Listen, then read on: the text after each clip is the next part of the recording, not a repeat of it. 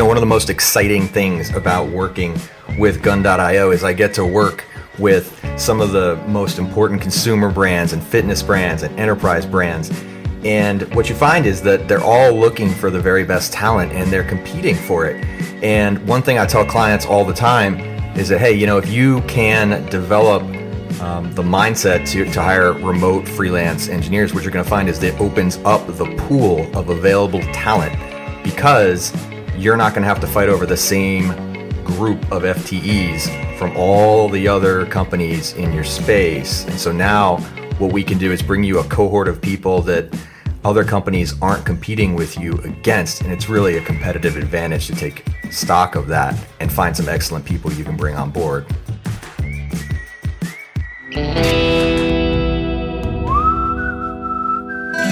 This is the Frontier Podcast, powered by Gun.io, the engineer's choice for engineering talent. If you like what you hear, rate, review, and subscribe, and follow us on Twitter at The Frontier Pod. Kevin, it's great to have you on, man. Thanks for joining us. Really great to be here, Ledge. So, hey, would you mind giving just a little background of yourself and your work so the audience can get to know you a little bit? Yeah, absolutely. So I'm the VP of product at Braze. And Braze is a customer engagement platform that delivers messages across email, push, and apps for really great large brands like Disney's ABC News, Delivery Hero, which is a large food delivery network, and Microsoft. And overall, we're in the business of really deepening the connections that customers have with brands through technology. So our goal is to really make the messages from these brands feel more like conversations, much more personal, and importantly, across all the different channels and all the different places in which brands and people are communicating, which of course are really changing all the time. Yeah, and you and I talked a little bit, before we started recording, just about like the unbelievable proliferation of communication channels that, not just brands, but like everybody needs to be thinking about. And I thought the way that you guys are thinking about that internally, is kind of cool and instructive for the audience. Yeah, absolutely. When we think about building a modern communication platform and a modern customer engagement platform that really helps these two groups, the brands and the users, to communicate better, one of the things that we really see is that the degree to which all these channels is exploding is really, really rapidly increasing. So, if we rewind just 5 years, at that point, or let's say 8 years, 9 years. At that point, the first iPhones are just coming out. Mobile is just becoming a thing. People are using flip phones. The primary way in which you communicate digitally and you have these experiences digitally is via a website or via an email. If we rewind even 10, 15 years before that, the internet is barely even a thing. People are listening to radio, they're watching TV.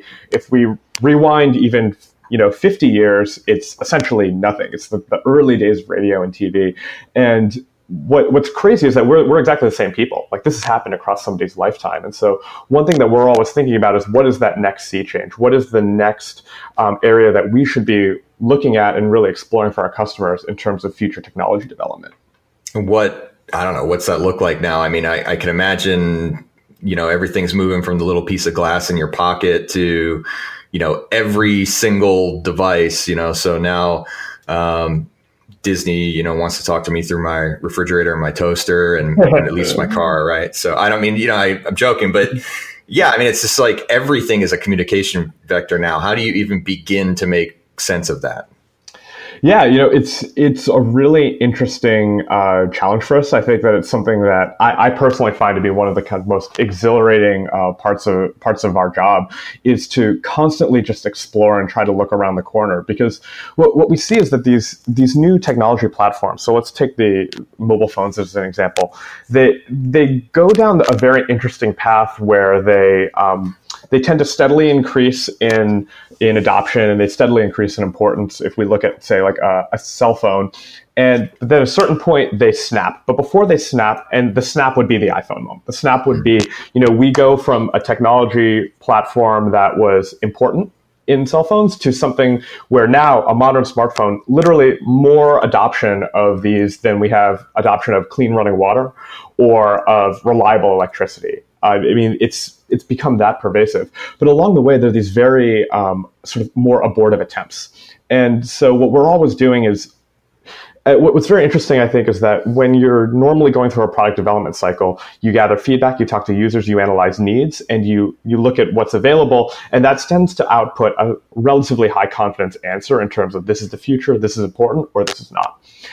When we're looking at these emerging technologies, so say a chatbot or connected home, connected TVs, AR and VR, augmented and virtual reality are two areas that I'm very, very interested in.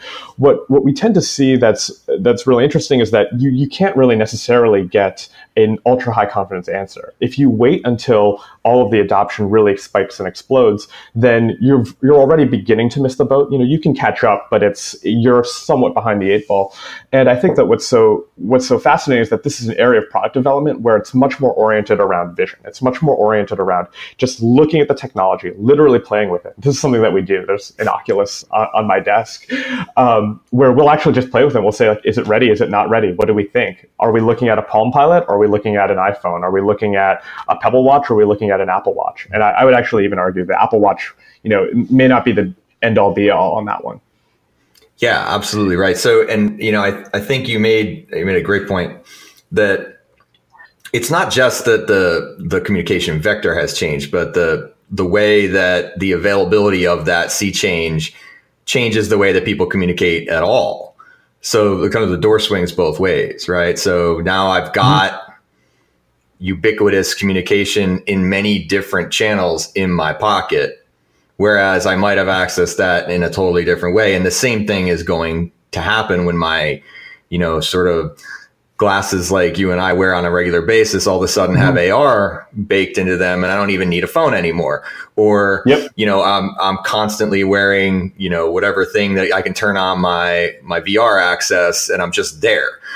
So I'm talking to my live customer service rep as if I'm sitting there, having a coffee with them. And so it goes on and on and on. So that not just that, access changes, but the means of access, and then the means of access changes the way that you use it in the first place. So you guys are dealing with like multi-dimensional complexity of trying to predict the future. That's got to be both fun and daunting. Yeah, definitely. I would say it's much more fun than daunting, but you really hit on it, because one of the other things that I think is really interesting is that other than say the fax machine, because honestly, basically nobody uses a fax machine anymore.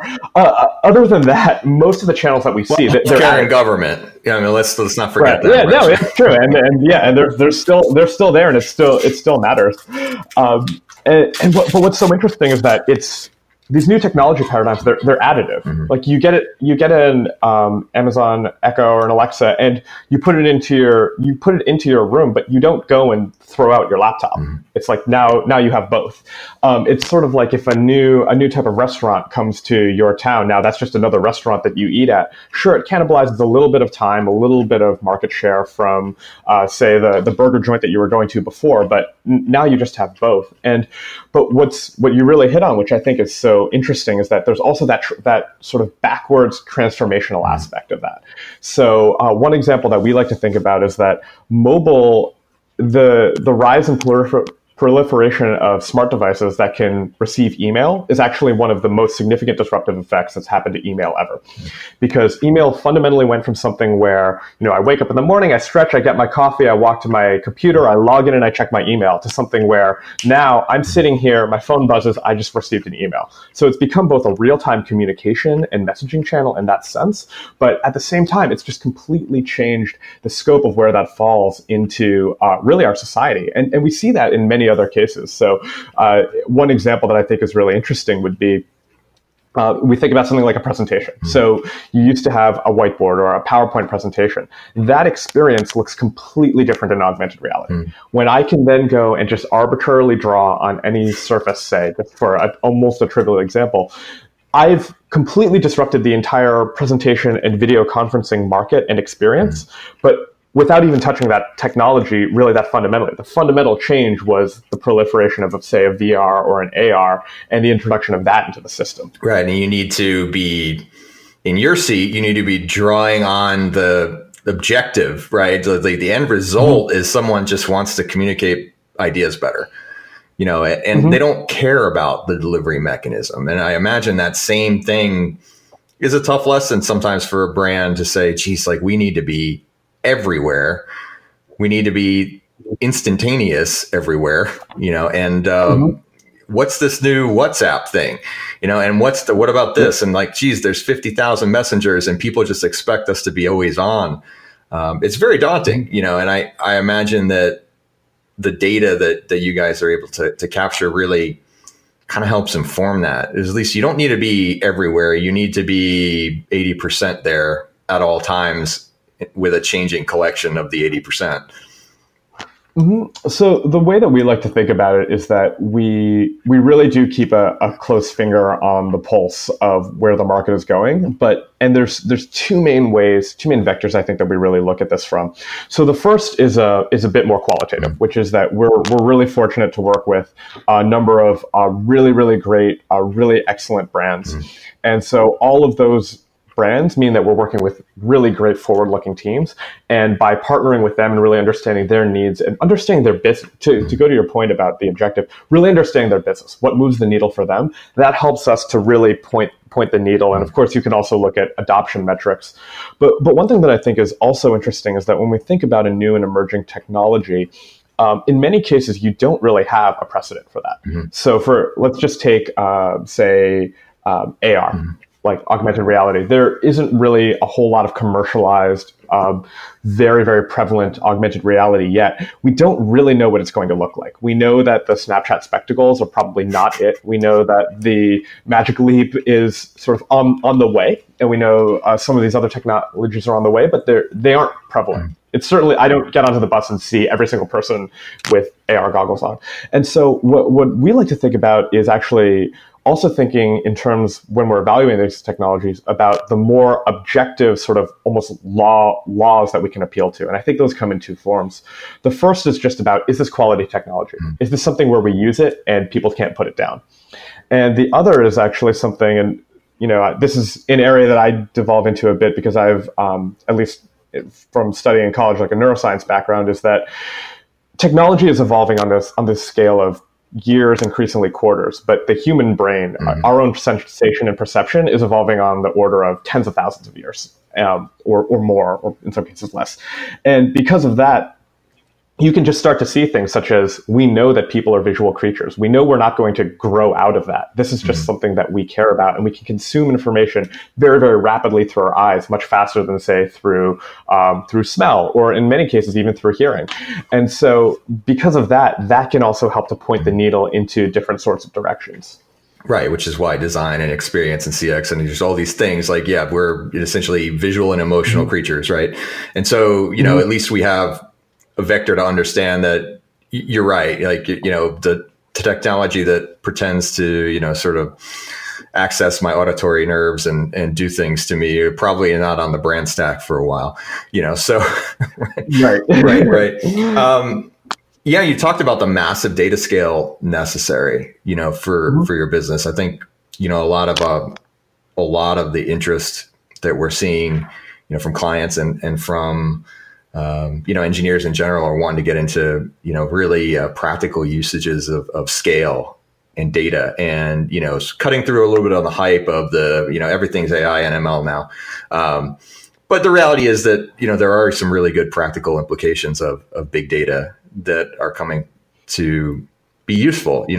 What's that been like in your business at such massive messaging scale? Yeah, absolutely. So, one of the really interesting things I think also about this huge proliferation of mobile devices, and also sort of that continued progress of Moore's law in terms of the efficiency of computers that we're seeing, is that there's in some ways a very logical chain, which is we have flip phones. Then you get smartphones, and that transforms things. It transforms email, which is very, very important, very, very important messaging channel for us. But what it also does is it literally just gets more people on the internet. It just gets way more people onto the internet. And at the same time, all of these devices and the ability to process the data from them is getting way, way, way better. So what does that do? This immediately kicks off the sort of big data, data science, data-driven revolution that we see. This is something that was sort of an aspirational goal before. And what we often see with these value blockchains is it goes from an aspirational goal or something that's a best practice to something that's just table stakes to even be a competitive brand. And what that does is then it says, all right, now we have data everywhere. Everybody's making good data-driven decisions. What are we going to do from here? Now we're going to be even smarter about it. We're going to write smarter applications. And that kicks off sort of what we're at the earlier days of right now around machine learning, artificial intelligence, where we're starting to see these very, very powerful practical applications coming into place. So, anything around Siri understanding your voice, like that's, or, Face ID on an iPhone. These things become possible because we just have so much data. We have so much training data and so much of an ability to make use of them. And so that's really exciting to us. And what we're always looking for are, where are these places where, humans are really bad at doing a task and computers are really, really good at doing a task. So yeah, and that's really what it comes down to. One thing that humans simply can't do, cognitive limitation, is process 150 billion inputs per second or whatever it is, right? So this is an area that makes a lot of sense. That if we were to ever gather any useful learnings and intelligence out of massive amounts of data, that's the only way to do it. And so it's a very practical place that you can start to say that actually takes shape. We're not talking about general AI here. We're talking about narrow applications of science and data that will allow us to do things that we couldn't do before. But it isn't smart, sort of unto itself. It's smart because we can feed it a lot of data vitamins and, it kind of can learn stuff. And then we should be able to take those inferences and values and make some probabilistic decisions based on it. Yep, exactly. And I think that's where we're seeing those real, I completely agree. That's where we're seeing these really huge opportunities right now, is these systems that can do something with the guidance of a human being. Human beings are great at determining goals. They're great at looking at a very abstract situation and figuring out sort of what is the right strategic course of action to take from here. You can ask a human being something like, where do you want to go on vacation? If you ask a computer algorithm that, it has no idea. It's not good at things like that. But what computers are so great at is, they can read all that data, like you said, they can process it. Computers are good at math, much to my chagrin. A lot of people not that good at math, and computers don't get bored. People get very bored. Computers don't need to sleep. People need to sleep, and so it's really a symbiotic relationship. I actually sometimes think about the relationship between machine learning and companies and brands that are aiming to take advantage of it as almost the type of relationship that you see with a hunting dog and a hunter, where there are very, very complementary skill sets. So, for example, if we look at a hunter and a hunting dog, dogs have a great sense of smell. They have a great sense of hearing. Humans are much better at seeing, and they have much better vision than most dogs do.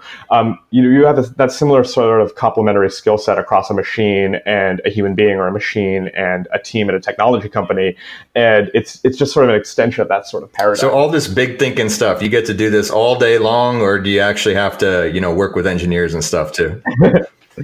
That's actually a great transition. So I love talking about this stuff, but the day-to-day obviously involves many other things. Expense reports, that's a fun one.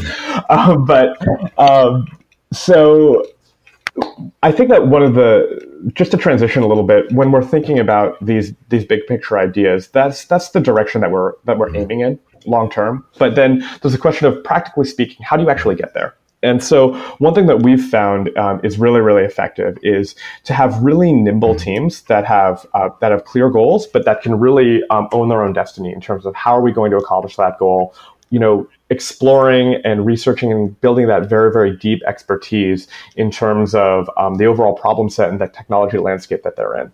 So, for example, one thing that we've found very, very successful is to put together these teams of engineers, and with an engineering manager or two, tech leads, designers, data scientists, product managers, into that very core nimble group.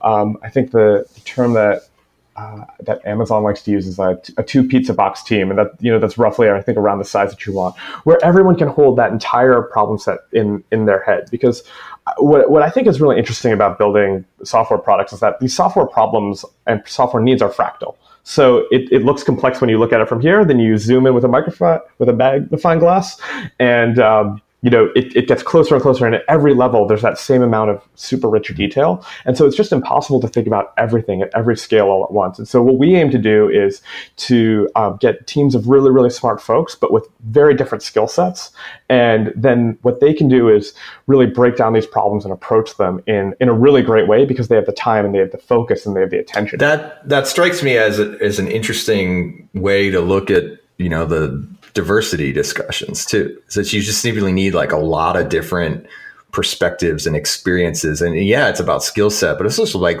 hey, I've been trained to see the world in certain ways. You talked about, you're a neuroscientist turned product, and I don't think that's accidental, right? That we tend to derive our skill sets from an area of interest, right? And that if you bring all that together and think of it in a diversity of thought kind of way, that you're going to be able to solve problems better and probably approximate the client and user experience better, because they all have different perspectives as well. Yep, absolutely. I think that that type of diversity is extremely important, and it really leads to great outcomes in a lot of different ways. Fantastic. Well, all right. So I've got lots of listeners that are, sort of on the enterprise scale, like you guys. Got a lot of listeners who are more like, hey, we're still in garage stage. So break it down for our friends here who are, working solo and working in little pairs and trying to, solve the next big problem and get on your radar as the next solution that you guys need to pay attention to at scale. So you're saying in the sense of like, what would your advice be for the people that don't have enterprise scale yet? Absolutely. So just thinking back to when Braze was a much smaller company, I would say that one of the things that was most important, and I think actually really continues to be important, but especially before one is an enterprise scale, that's really important, is just really increasing the velocity, doing anything you can to increase the velocity of learning, whether that's velocity of experimentation, whether that's velocity of just learning more about your customers, and just figuring out a way to be moving as fast as you possibly can to learn more about the space. Because I think that that's ultimately what allows you to kind of surf that wave or rise with the tide of technology, because things are changing so quickly that if you're not learning really, really rapidly, then you're not necessarily seizing all of the opportunities that are ahead of you, both in your own domain and also within sort of the broader zeitgeist of where your market is going. That's a great quote. I'm going to finish off with that. Kevin, it's good to have you, man. Thank you for the thoughts today. Great. Thank you, and take care. Thanks for listening to the Frontier Podcast, produced by Gun.io. We're the only freelancing platform where engineers actually go to hire other engineers. If you enjoyed the show and want to learn more about how to hire or freelance with us, head over to gun.io/podcast to get in touch, and we'll pay for your first 10 hours with a kick-ass engineer.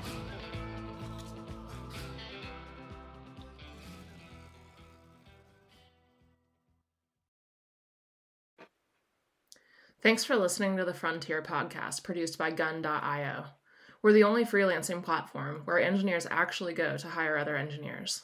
If you want to learn more about how to hire or freelance with us, head over to Gun.io and get in touch. Let us know you heard the podcast, and we'll pay for your first 10 hours with a kick-ass engineer.